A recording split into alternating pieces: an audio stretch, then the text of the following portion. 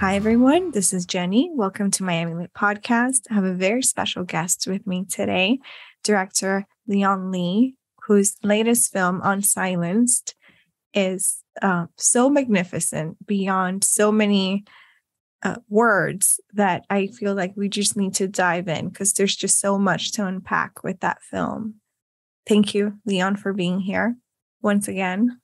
Thank you. How's it been since the release of the film? Well, recently, we have released it online. So it's on Amazon, iTunes, Google Play, etc. So we've been getting lots of feedback because back when the film was released theatrically, it was still at the center of the pandemic, and many theaters were either closed or require vaccine certificates. So many people wanted to go, but were not able to or felt uncomfortable. Now they had a chance to see the film, and it was great getting all these feedback from the audience. Yeah, I unfortunately it wasn't showing in any of the theaters around us here in Miami, so we had to wait for it to become available online, and it was worth the wait. It's very incredible. This film, I think it's one of those that's gonna stand the test of time for sure. I see it being used in classrooms, and it's just it has so much value. Before we truly get into the film, I wanted to talk to you a little bit about your road to becoming a filmmaker. How is that? I had a love for cinema since I was a boy. And I remember sometimes skipping classes to go to the movies if there are new movies coming. And I got my hands on a little TV. So I was doing some of, recording and just play around. But it wasn't until 2006, after I moved to Canada, that I seriously, started making films. And the first one was a documentary, Human Harvest, that the one I was hoping I could finish in a few months. And it turned out to be an 8-year endeavor. Really? But that was how I started making films. Wow. I did not know Human Harvest took that long to make. That's impressive and crazy. That's actually how I first became aware of your work, was through that film. And I was a teacher a while ago, a high school English teacher. And that film, we used to do a unit on human issues affecting humanity. And that film was a part of our curriculum in a way. And it sparked a lot of thought and conversations that I don't think otherwise would have happened. So it's interesting that it took you so long to make. Well, mainly because it was extremely difficult to find people who have gone to China for transplant and are willing to talk about it on camera. Right. Of course, that film was about the allegation that the Chinese regime had been harvesting organs from prisoners of conscience in China. Mm-hmm. And we eventually were able to find 3 cases. They were all from Taiwan, who went to mainland China for their transplantations and the wild stories that happened to them. Yeah. Yeah. It's one of those films that stay with you because you just don't want to think that those things happen. Right. Yeah. Unfortunately, even after all those years, with all the efforts from different organizations, the practice of forced organ harvesting is still happening in China today. Wow. And it's no longer limited to the Falun Gong practitioner. Now it's on the Uyghurs, underground church members, human rights activists. Right. That's very heavy. Very heavy. That film you also wrote, correct? Human Harvest? Right. Yeah. How was that experience writing? Because not only just producing, directing, but also writing. That was a documentary. So, Right. more often they're not documentary filmmakers who also write their own films. Mm-hmm. Because largely we don't have a control on how things will unfold. And then writing becomes a way of structuring the story so that it's more compelling. And in a way also more allow more room for the viewers to take in what's really going on. And quite often that happens in the editing process. So while I had an outline of where I think that the story might go, it turned out that none of them worked. So I had to, based on what's really happening and based on what kind of access we were able to get in the end, we had to completely, revamp the structure of the story.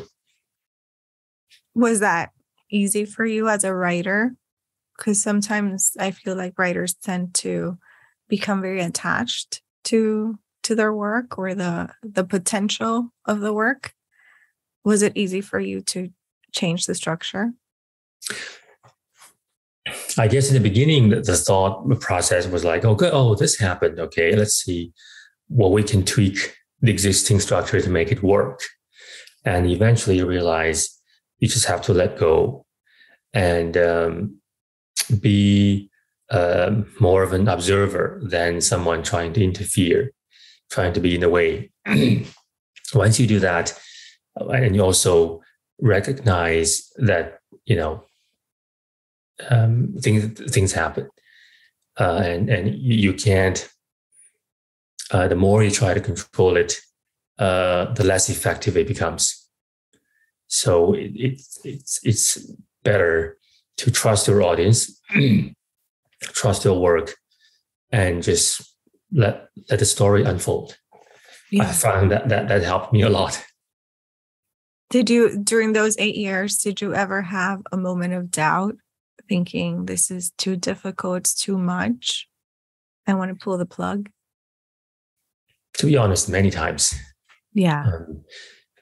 For example, if imagine if you spend years trying to chase a potential interviewee and helping this person overcoming all this difficulties, and eventually you're there, about to start the interview, lights are on, camera rolling, everything's ready, and then they basically tell you, I can't do this. I'm just, I got cold feet. Don't want to do this. Now what, right? So these are the really the most challenging moments. Unlike narrative films, you can try to find actors, which, by the way, proved not really any easier. Right. But here you need people who have gone there, who have experienced all these things themselves, which, by the way, are quite traumatic for them. Yeah. And for them to open up and tell you what really happened. So all in all, it was really challenging. But after the film was released, it caused quite a splash internationally. We screened in multiple congresses and parliaments all over the world, and adding the efforts from all the other organizations and individuals, we've seen some progress. China actually openly admitted that they were indeed using organs from death row inmates, which they denied all along. And they promised they would stop doing that. But it was short-lived. Soon after, they started using organs from death row inmates again. And they just changed the talking points. Now they're saying something like, death row inmates also have human rights. So if they want to donate their organs, they should be allowed to do so. So overnight, all these death row inmates become voluntary donors. Right. So it's unfortunately still happening. It's very questionable that you all of a sudden have this huge number of volunteers. Right. It's very convenient. Yeah. Yes. That I was not aware of that. I thought they were just, forced to do so. I didn't realize they had pulled a volunteer card. Now. Yeah. Wow. It's quite an uphill battle.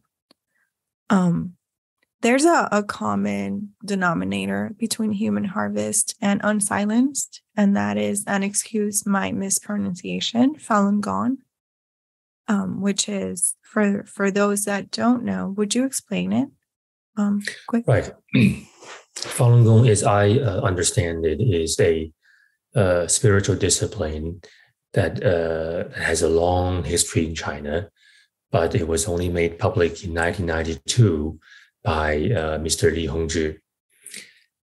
He started teaching the practice which centers on the principles of truthfulness, compassion, and tolerance all over China. And until 1999, the people practicing Falun Gong grew very rapidly. According to the Chinese government's own estimate, there were over 70 million to 100 million people practicing Falun Gong. So you can see them practicing in the morning, in the parks, everywhere.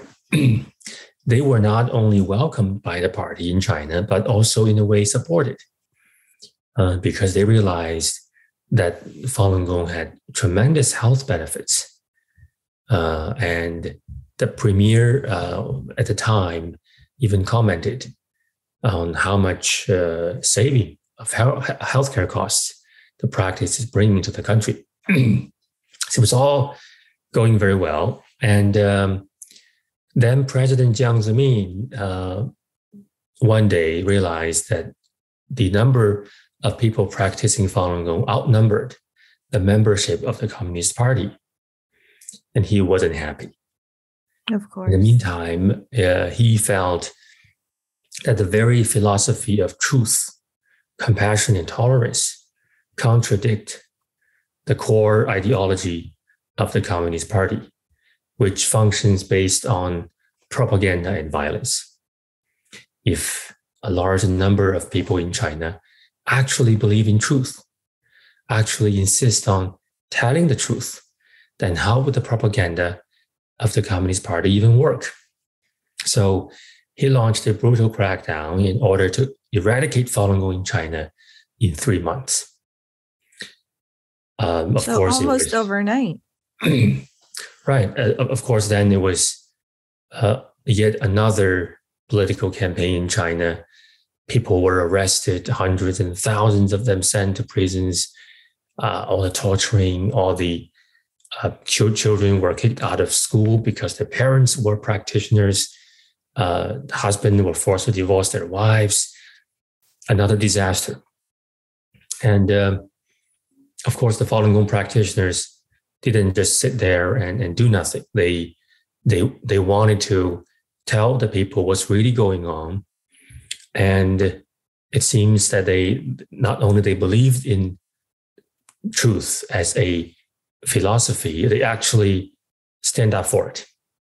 So they started this grassroots campaign to disseminate information, to tell people what's really going on. Because the government pushed out a lot of propaganda, as most communist regimes do, to defame Falun Gong. That's what basically the students in Unsilenced were doing in real life and in the film. And that's what continues to this day. So if you go to China now, probably you won't see somebody practicing Falun Gong in the public. But through all my interviews, what I learned is that millions of people still practice in China. They still continue their efforts. and a large population in China are gradually waking up. Thankfully. Was this the first time the CCP intervened between practitioners and their religious practice? Sadly, no. Since the Communist Party took power in 1949, they started eradicating religions and spiritual practices in China. Yeah. All kinds of religions and spiritual practices. Right. It seems there's no room for spirituality in the Communist Party ever. Exactly. Yeah. They understandably, they don't want anybody to be above the Communist Party leaders, right? Whether it's the Buddha, the Lord, or Allah, or whoever. Yeah. The Communist leader needs to be the supreme right. authority on everything. Yeah. I mean, I remember stories because I wasn't born at that time, but I was born in Cuba. And I remember my grandmother telling us that when Castro came into power, people were taking the portrait of Jesus and just dumping them out on the street. And they had to go to church undercover. No one knew they were going to church or mass or anything like that because that was a big deal. Right. Even now, if you go to China, you will see many temples. You will actually see many churches, but they're all under strict control. Yeah. You have to get a license to become a monk in China. And in the exams, they ask you whether you support the Chinese Communist Party. And I was told they, a couple of years ago, translated the Bible to Chinese again. And with this new translation, they've also made some convenient changes. So it's easier to find support for the Chinese Communist Party. Wow. Do you think most of the people of China are unhappy with this situation? There were a couple of things. One, I think most people are busy in their daily lives trying to survive. Right. So I doubt that most people are constantly thinking about a regime change. Secondly, lots of events are happening that will force people to think about this issue. For example, many people have heard about the contaminated baby formula incidents in China, the fake vaccine. Once in a while, there will be a major incident in China that will wake people up. People are thinking, what's really going on? How come in a country with 5,000 years of civilization, now we're in a stage that our children can't even have a normal vaccine, right? They can't even have uncontaminated baby formula. Things like that. The extreme lockdown measures in Shanghai recently, lots of my friends who were very supportive of the party suddenly realized, oh my goodness. And they have horror stories. They were just trying to go somewhere and then they were forced to go back and locked up weeks without a resupply, can't go out. In some communities, the local officials even welded the doors of the buildings so nobody can get out. Imagine what if there's a fire? Yeah. And many people, it's hard to imagine things would happen in Shanghai, such a big city in this day and age. We've seen the videos online that the whole entire family would jump out of a building because they have no food. They couldn't deal with the things anymore. Pregnant women who cannot go to the hospital to deliver a baby. We've seen people commit suicide because they had an emergency. It was just too painful and they couldn't go to the hospital. People can't go to their chemotherapy appointments. All these things, I think. And thirdly, if you look at the bigger picture, when I started doing this in 2006, for example, compared to now, after Unsilenced was released, and I get feedback from people from China all the time. Really? Yes. So they're aware of your work. They're aware. I was told some of my films were among the most pirated political films in China. That's good news. So as a filmmaker, I thought, wow, that's interesting. I do have distribution in China. So if I look at the bigger picture on how people respond to my films, I can see a trend. Mm-hmm. A lot more people are willing to take the time to understand what's going on. And they are very supportive of my work. So I think overall, I remain hopeful despite the dark times now. Yeah. That's one of my questions for you. How do you spend so much time, right, writing, producing, and directing these films that are just so heavy and have such real life in the moment impact? Because you're not discussing something that happened long ago or something that might happen in the future. This is going on right now. And so many people's lives are at stake. What keeps you going? Two things in particular. One is that I had the privilege to talk to people who had experienced the persecution in China firsthand and who had stood up to it. For example, the real life Wang, which is the story that happened in Unsilenced. He was from the Tsinghua University in Beijing, which is considered China's MIT. Mm-hmm. He had a bright future. He was a PhD candidate. He was tapped by the party. And people who are familiar with Chinese politics know that if you are in Tsinghua University, you are tapped by the party, you have the entire world in front of you. You can go into politics. Former President Hu Jintao was from Tsinghua University, went through the same route. You can go to a multinational company, you can start your own business, you can do whatever you want, right? So he had a bright future.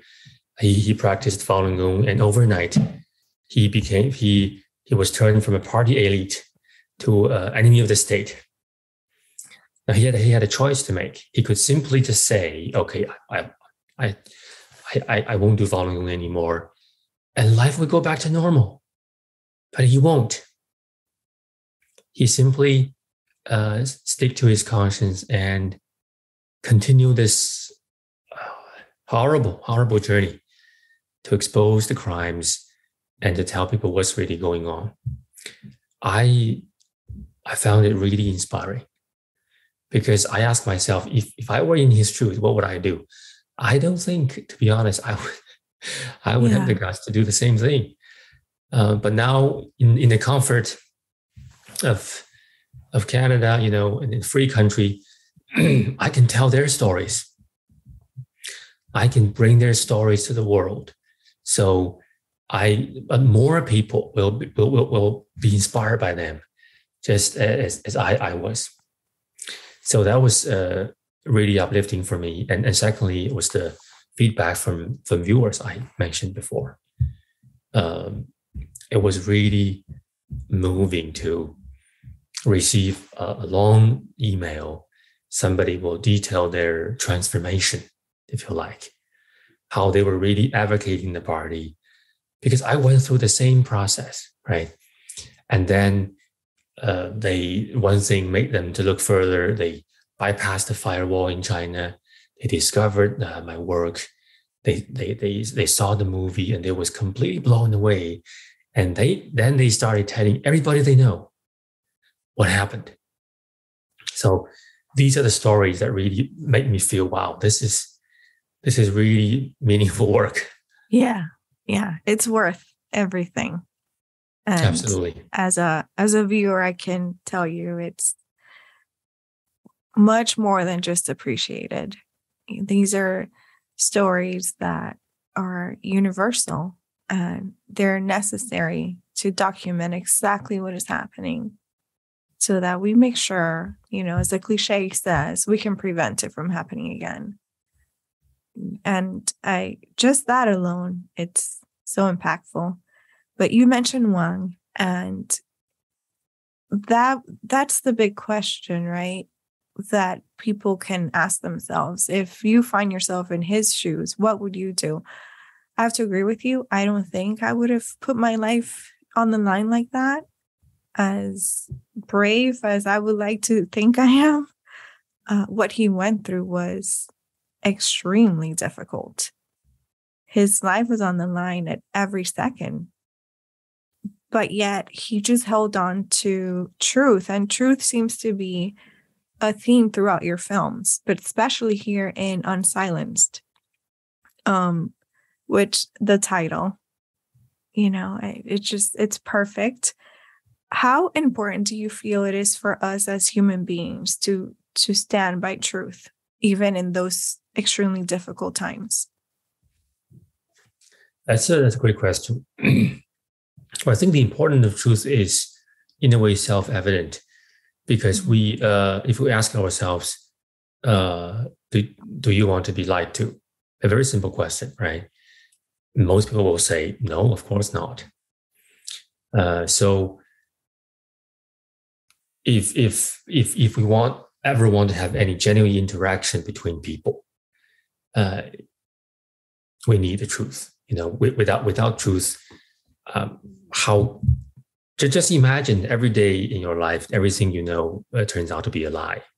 Mm-hmm. And how can you even navigate your life? How can you even make any important decisions if you can't discern what is true and what is not? And then for society, if there's no truth, there's no trust. If there's no trust, how can any community function properly? So without even going to any philosophical level, I think people understand truth is important. But what's even more important, in my opinion, is the idea that we have to actively seek the truth, because we all have some sort of preconceived notion on everything. If we don't spend the effort to actively seek the truth, quite often we will be gradually settling in our own bubble without realizing that we are no longer getting the truth. So I think that's important to realize and remind ourselves whenever we hear something, go and spend some time and do your own research, whether it's something that conforms with your notion or not. Find out what's really going on. And only by doing that, number one, you know what happens. And number two, you can make an informed decision. Otherwise, you may think you have a strong opinion on something. You are standing up for the truth, but is that really the truth? Right.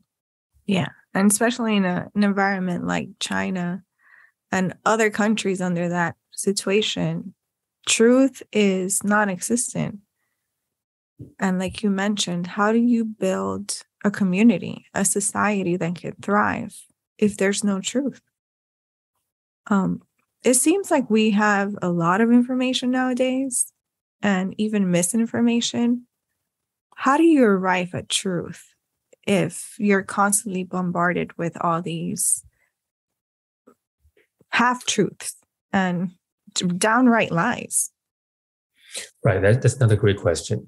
For me, I think one, we really have to expand our reach. If you always get information from one source, try to get multiple sources. Just expose yourself to different ideas and try to think rationally, think through what the other people are thinking or are trying to say, as opposed to, try to shut it down in the very beginning. And secondly, I think it's to go back to the basics. Sometimes if you try to justify something with fancy theories and all kinds of stuff, sometimes because they're not the truth, you need so much effort to justify it. Go back to the basics that has been guiding us for thousands of years. The basic interactions between people. What is good? What is bad? If we can all do that, I think things will be more clear. Sometimes we may think we're going forward, but we are actually going backward. Yeah. We're going backwards or in circles, which is kind of the same, I guess. Continuing on the vein of truth, the world just has so much support now for the idea that communism does not work. Yet we see China and so many other countries, unfortunately, continuing with this idea, right, that this is how society should be run. Why do you think that is? Yeah, that's a very insightful question. I have a few thoughts came to mind. One, overall, I think we're on the right track, because there are probably more than 50 countries embracing socialism or communism after the Second World War, right? One way or another. Now there are only a handful. So for a long time, we haven't seen more countries turning communism. So that's the trend. We're on the right track. Secondly, there's no denial that the thought of communism and socialism is gaining some tractions. They've always been there, right? Even in the West, but now it seems a new generation came about and somehow felt that that's the solution. This is not new because many people in China and in other countries, they embraced socialism and communism with the same enthusiasm, thinking that, this is the solution. But you have to look at the real life experiments. After millions of people slaughtered, after all the war, famines, all the terrible persecutions, if you seek any empirical evidence, you would know that no matter how fancy it sounds on the paper, in theory, this thing doesn't work. And if you still don't have doubt, instead of trying to validate something on paper, I have a suggestion. Go to China. Yeah. Spend some time there. Don't just be a tourist. Go to the Great Wall and then have some fancy food and think, it's great. Voice your opinions on something. Publish things online. Yeah. And see what happens. Tell people how you feel. Just say 10% of the things you're allowed to say in the US, for example, and say them in China. And see what happens. If you experience firsthand what's happening in a so-called communist or socialist country, then you can make up your mind whether something is working. And if you really like it, you can stay there. It's funny that you say that because so a friend sent me a clip of a lady that worked for some organization. I think I don't recall what it is right now. She's somewhere in middle America, middle of the United States, and she's giving a speech on how Cubans vote every couple of years for their constitution and how it's so helpful for their society and their healthcare, and how the United States needs to adopt this idea.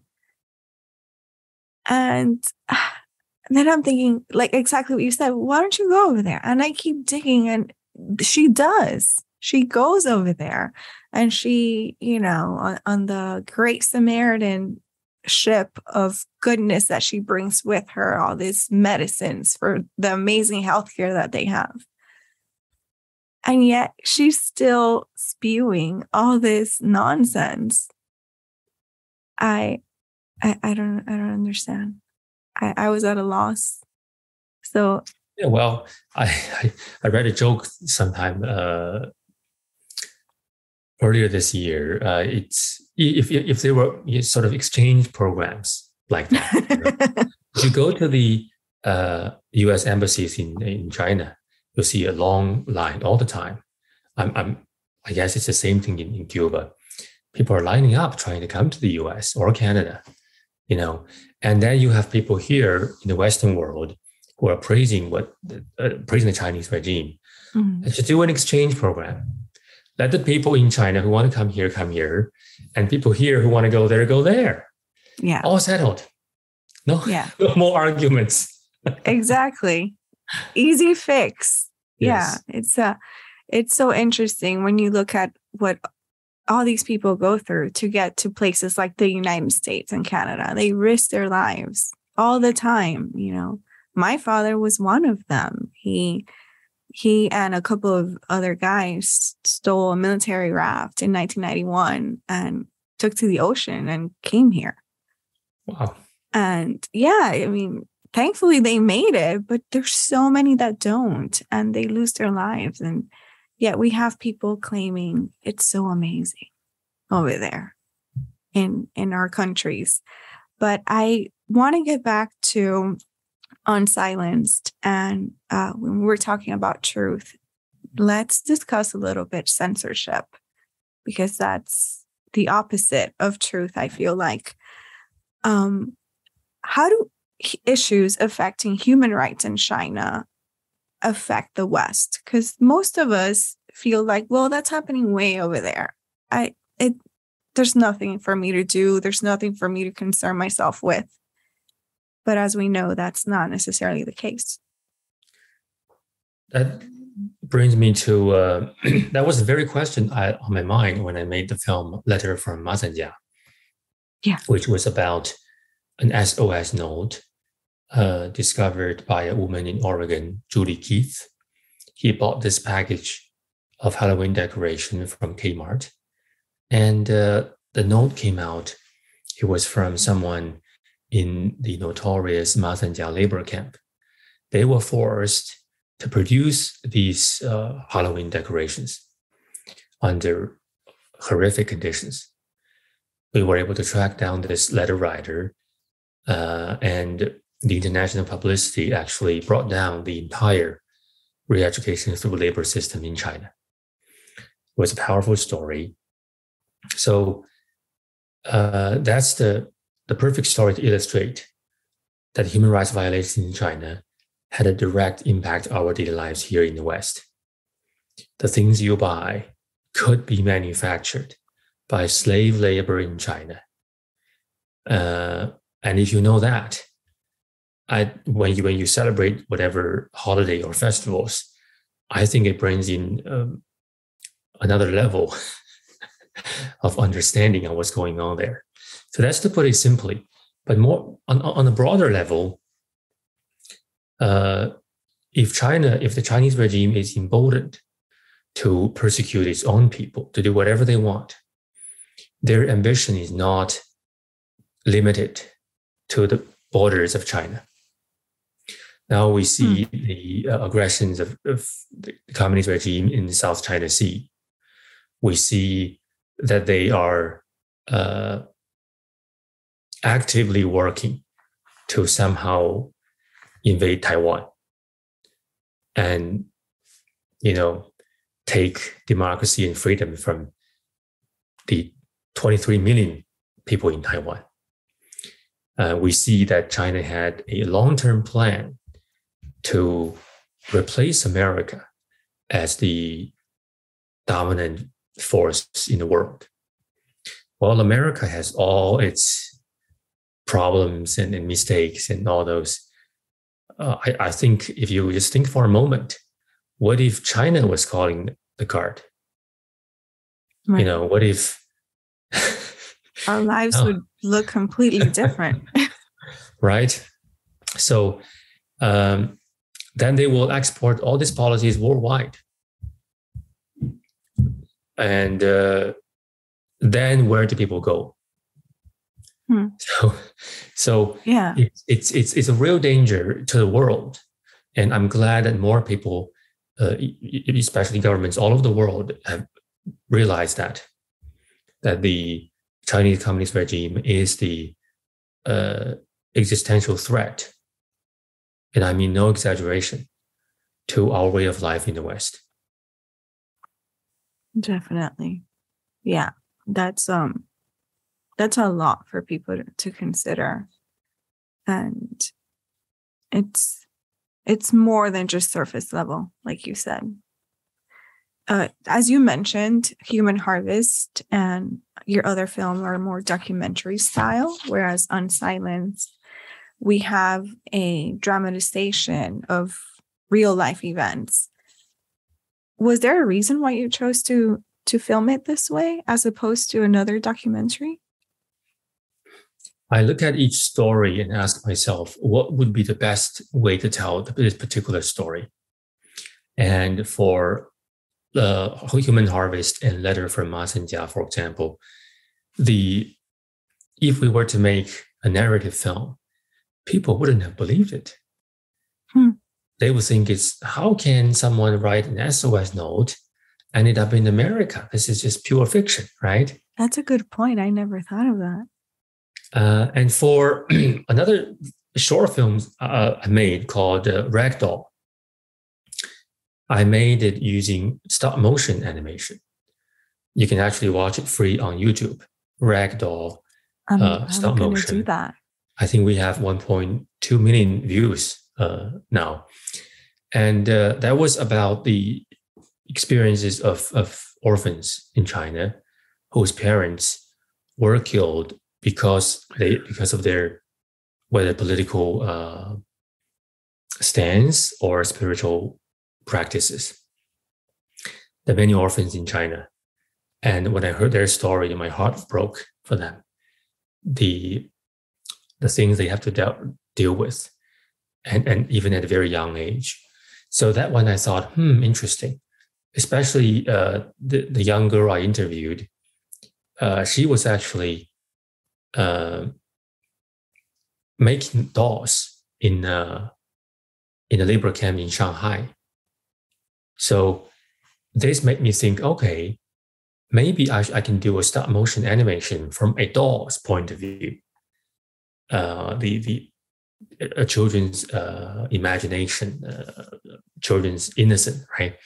And from their point of view, to experience the traumatic events of persecution in China and see what happens. That's why I made stop motion animation for that story. For Unsilenced, it happened quite some time ago, and Wang had already spent, I think, 8.5 years in a Chinese prison. He survived and he's in the US. It would be very difficult to make a documentary. And even if we were to do it, it had to heavily rely on reenactment. I thought, what if I would do a narrative film so that people, there's a broader appeal in a sense. Some people don't like watching documentaries. There may be they're missing out. Yeah. So that's why we pick different genre and formats for different kinds of stories. Yeah, well, this one fitted beautifully. It's very enthralling, and the actors did such a fantastic job. They were amazing. Yes, the actors are extremely talented, but also very brave. Very brave. Yes. Yeah. I would like to discuss briefly your difficult endeavor into finding the actors, because from the research that I did, it wasn't as simple as one would think. Right. We obviously need some Chinese-speaking actors. Mm-hmm. And understandably, almost all Chinese-speaking actors one day want to develop their career in China. China is now, I think, into 2020, it surpassed the US to become the largest box office in the world. So even for those actors who are not in China now, they don't want to completely shut down the door. So that was very difficult to find Chinese-speaking actors, even English-speaking actors in America or Canada. Many of them are hoping that they may be in Hollywood productions one day. They don't want to ruin the opportunity because those films will likely want to distribute in China. So, Wow. All in all, we had actors backing off even after accepting our offer, days before productions were to start. We had locations canceling on us. So within a 2 month period, I believe our core team had only 1 day off because almost every day after a long day of production, we had to scramble to find new locations or cast new people just to continue the production. So all in all, it was, it's safe to say that Unsilenced is the most difficult project I've made so far.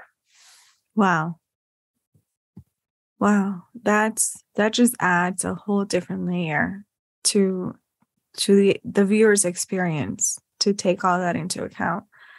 And now to think about the pressure that people in your world, doing this craft have to deal with when it comes to Hollywood and appeasing all these what ifs. That's... And sometimes the pressure is real for these people. For example, one actor, because part of the film was shot in Taiwan, obviously we can't go to China to film this. And even in Taiwan, there was an actor who was a very talented actor who accepted a role. And then guess what? A prominent figure in the Taiwan film industry who also had close connection to the government went to his house and told his family that he cannot accept this role because this will be suicide in his career. Wow. Although this actor really wanted to do this, he did not want his parents and whole family to worry. He had to back out. Yeah. Now we're talking about Taiwan, the one place that really stand up to all the pressure because your very life depends on it. Mm-hmm. But how ironic is that? Yeah. Yeah. Oh my goodness. That's such a shame. It's because unfortunately when you're dealing with these types of regimes, it's not just you. They bring everyone you love into it. And they tear down everything that matters to you. So it's not like you could say, I'm going to sacrifice myself. Because you're bringing down the whole village. Yeah, exactly. Yeah. It's tough. Would you return to China if you were allowed? There is no official ban on me going back to China now. But it's safe to say if I go back, I may not be able to come out again. Exactly. So that's not a good idea. And I don't take any flights operated by Chinese airlines. And I don't ever cross their airspace. Okay. Wow. That's a lot to think about, I'm sure, as you go through life. That's I'm stumped. I did not realize it was that serious, which, I mean, of course, what was I thinking? I'm no exception because many dissidents or, writers or any kind of artists or political dissidents faced the very same situation. Right. I myself were harassed. My family members were harassed by the officials.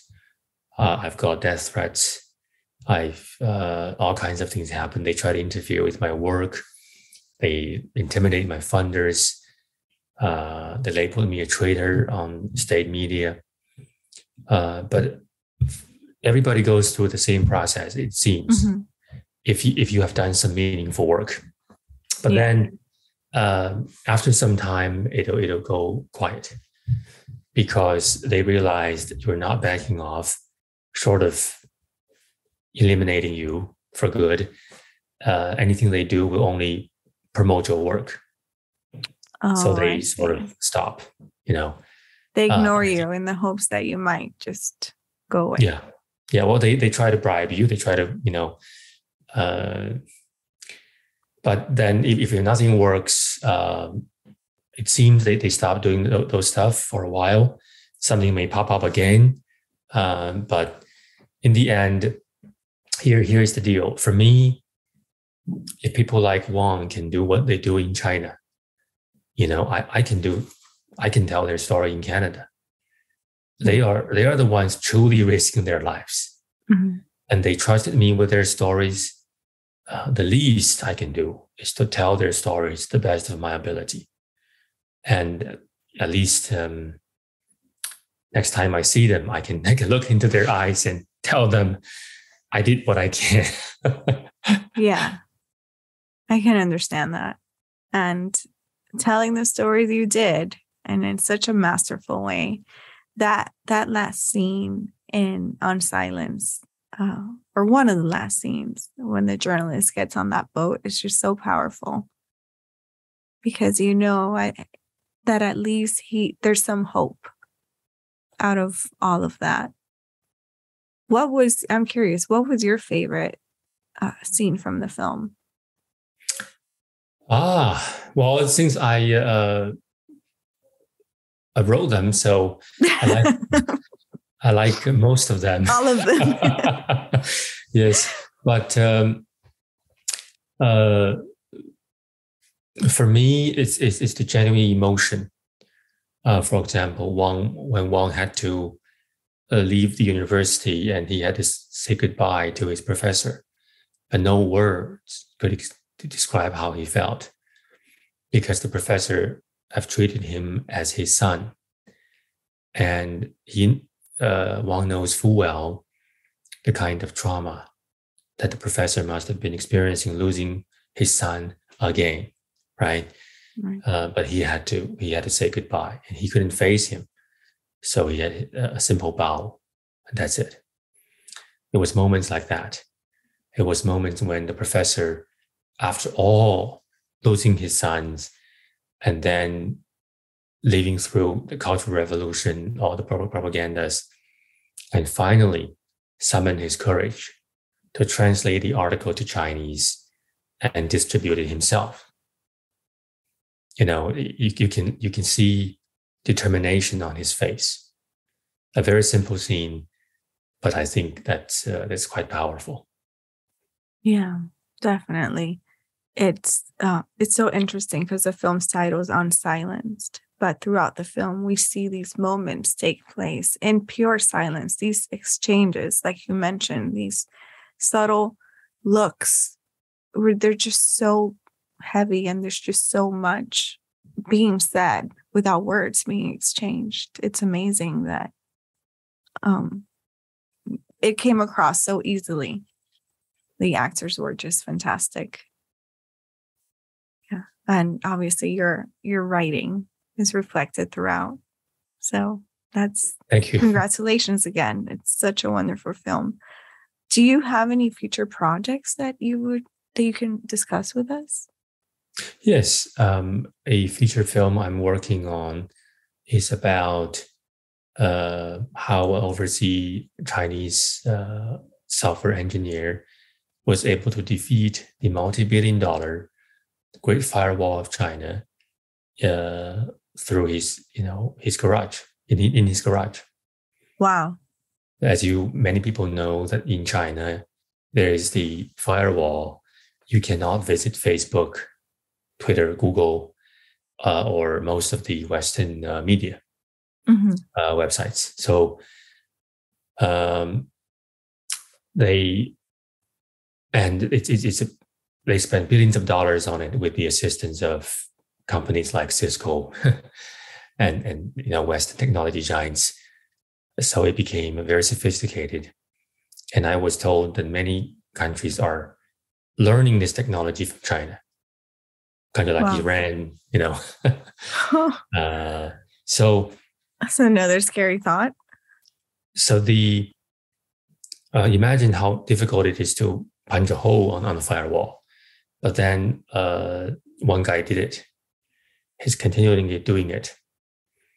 And he largely was, living a private life without raising any attention. But eventually he wanted to tell his story. So this will be a story based on his experience. Hopefully the film will come out sometime next year. Well, I will be in line to watch that.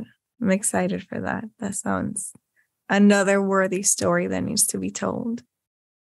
And I was just completely blown away by how smart he is to, at one point, how to block his software in China became a top priority among the computer science and networking, computer network departments and universities all over China.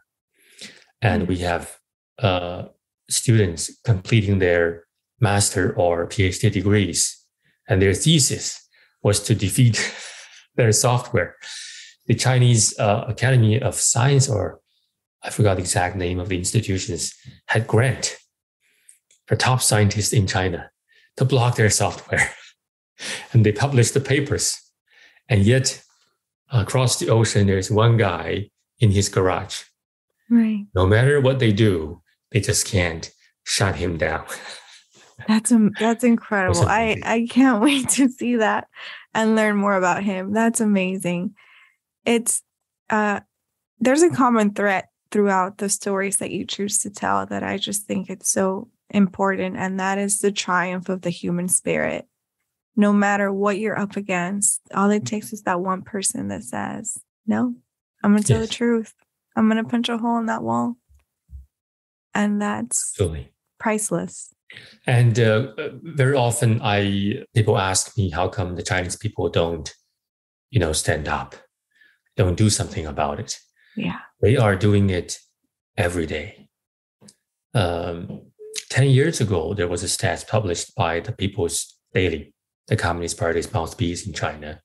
They called something like a group incident. Essentially, it was a protest or a riot. Even more than 10 years ago, according to their stats, there were over 20 or 30,000 of group incidents every year in China. So if that's the case, we're talking about China is a big country, but still, this is happening multiple times every day, right? Yeah. And after that year, they stopped publishing the stats. So I guess it's increasing. It's not decreasing. And the fact that people sometimes are worried that now China is using artificial intelligence, literally billions of CCTV cameras all over China to control people's social credit score. But I'm actually hopeful.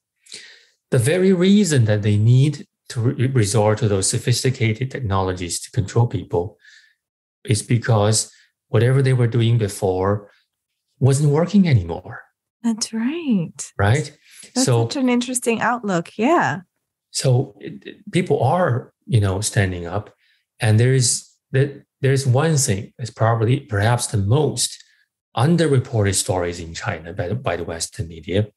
It was the movement of quitting the Communist Party and its affiliated organizations, the Youth League, the Young Pioneers, for example. They started in 2004, I believe, quite some time ago.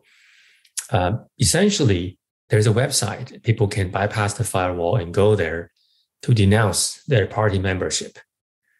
You can use a real name or an alias. Some people would go to say, I quit. Some people will write a long essay telling, starting from their grandfather all the way to them, how their attitudes towards the party changed. Wow. In the end, they will say, I want to quit. In the beginning, I to be honest, I didn't take it seriously. I thought it's a website. People just go there and say something, Last time I checked, there were close to 400 million people who have gone to the website to quit the CCP and its affiliated organizations. Even if you have to use an alias, it still takes courage to go there and say something. Yeah. I believe these people are the seeds. One day, a seemingly small event will happen in China. That will be the spark. And these people who have learned the truth will do something. And you will see a change in China. Probably nobody has ever predicted, even the day before. Yeah. It's powerful.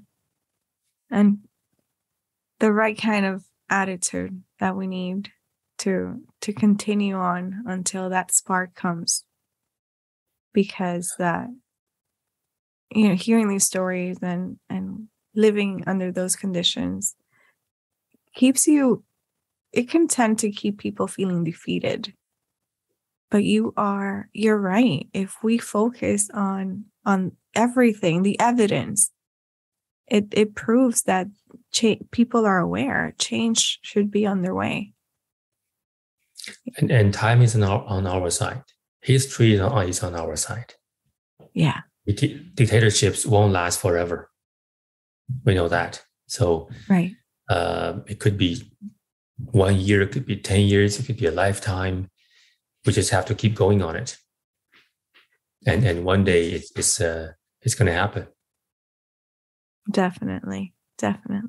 It's such a pleasure talking to you. I have one more question before I let you go.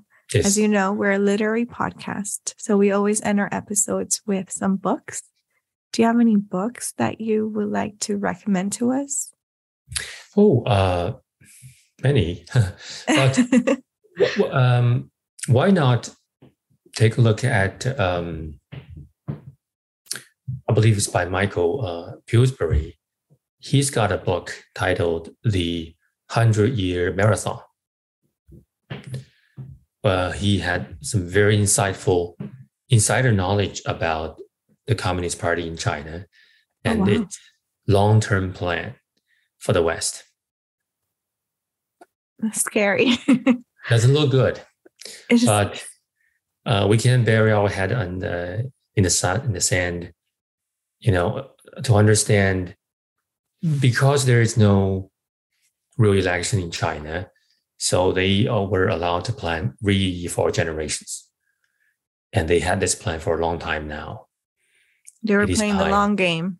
The long game, really long game. And it's if you look at the game, the game plan that they had decades ago, you would be shocked to see how many of them they've already achieved. Wow. Including how to stir problems in the US in terms of all kinds of ideologies. You can't make this stuff up. That this is it's either an astonishing coincidence or a plan. Wow. Yeah. I'm definitely gonna put that on my list and read it and learn so much more about it, because there does seem to be a very well thought out plan, because everything's working in their favor, it seems like.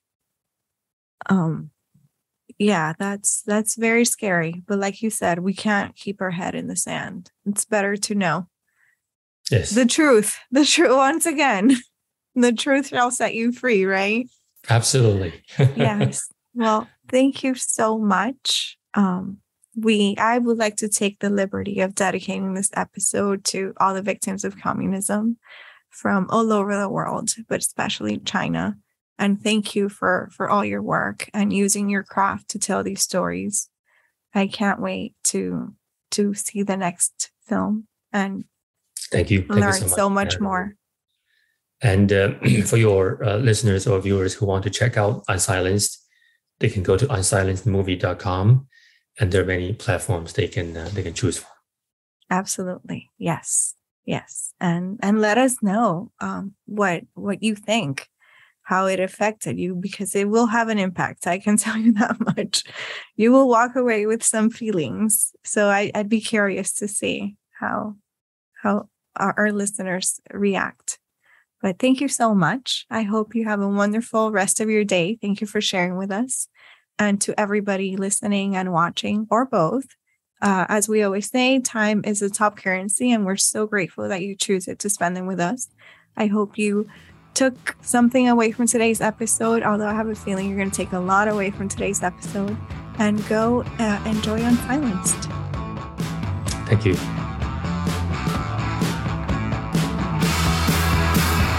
Chase your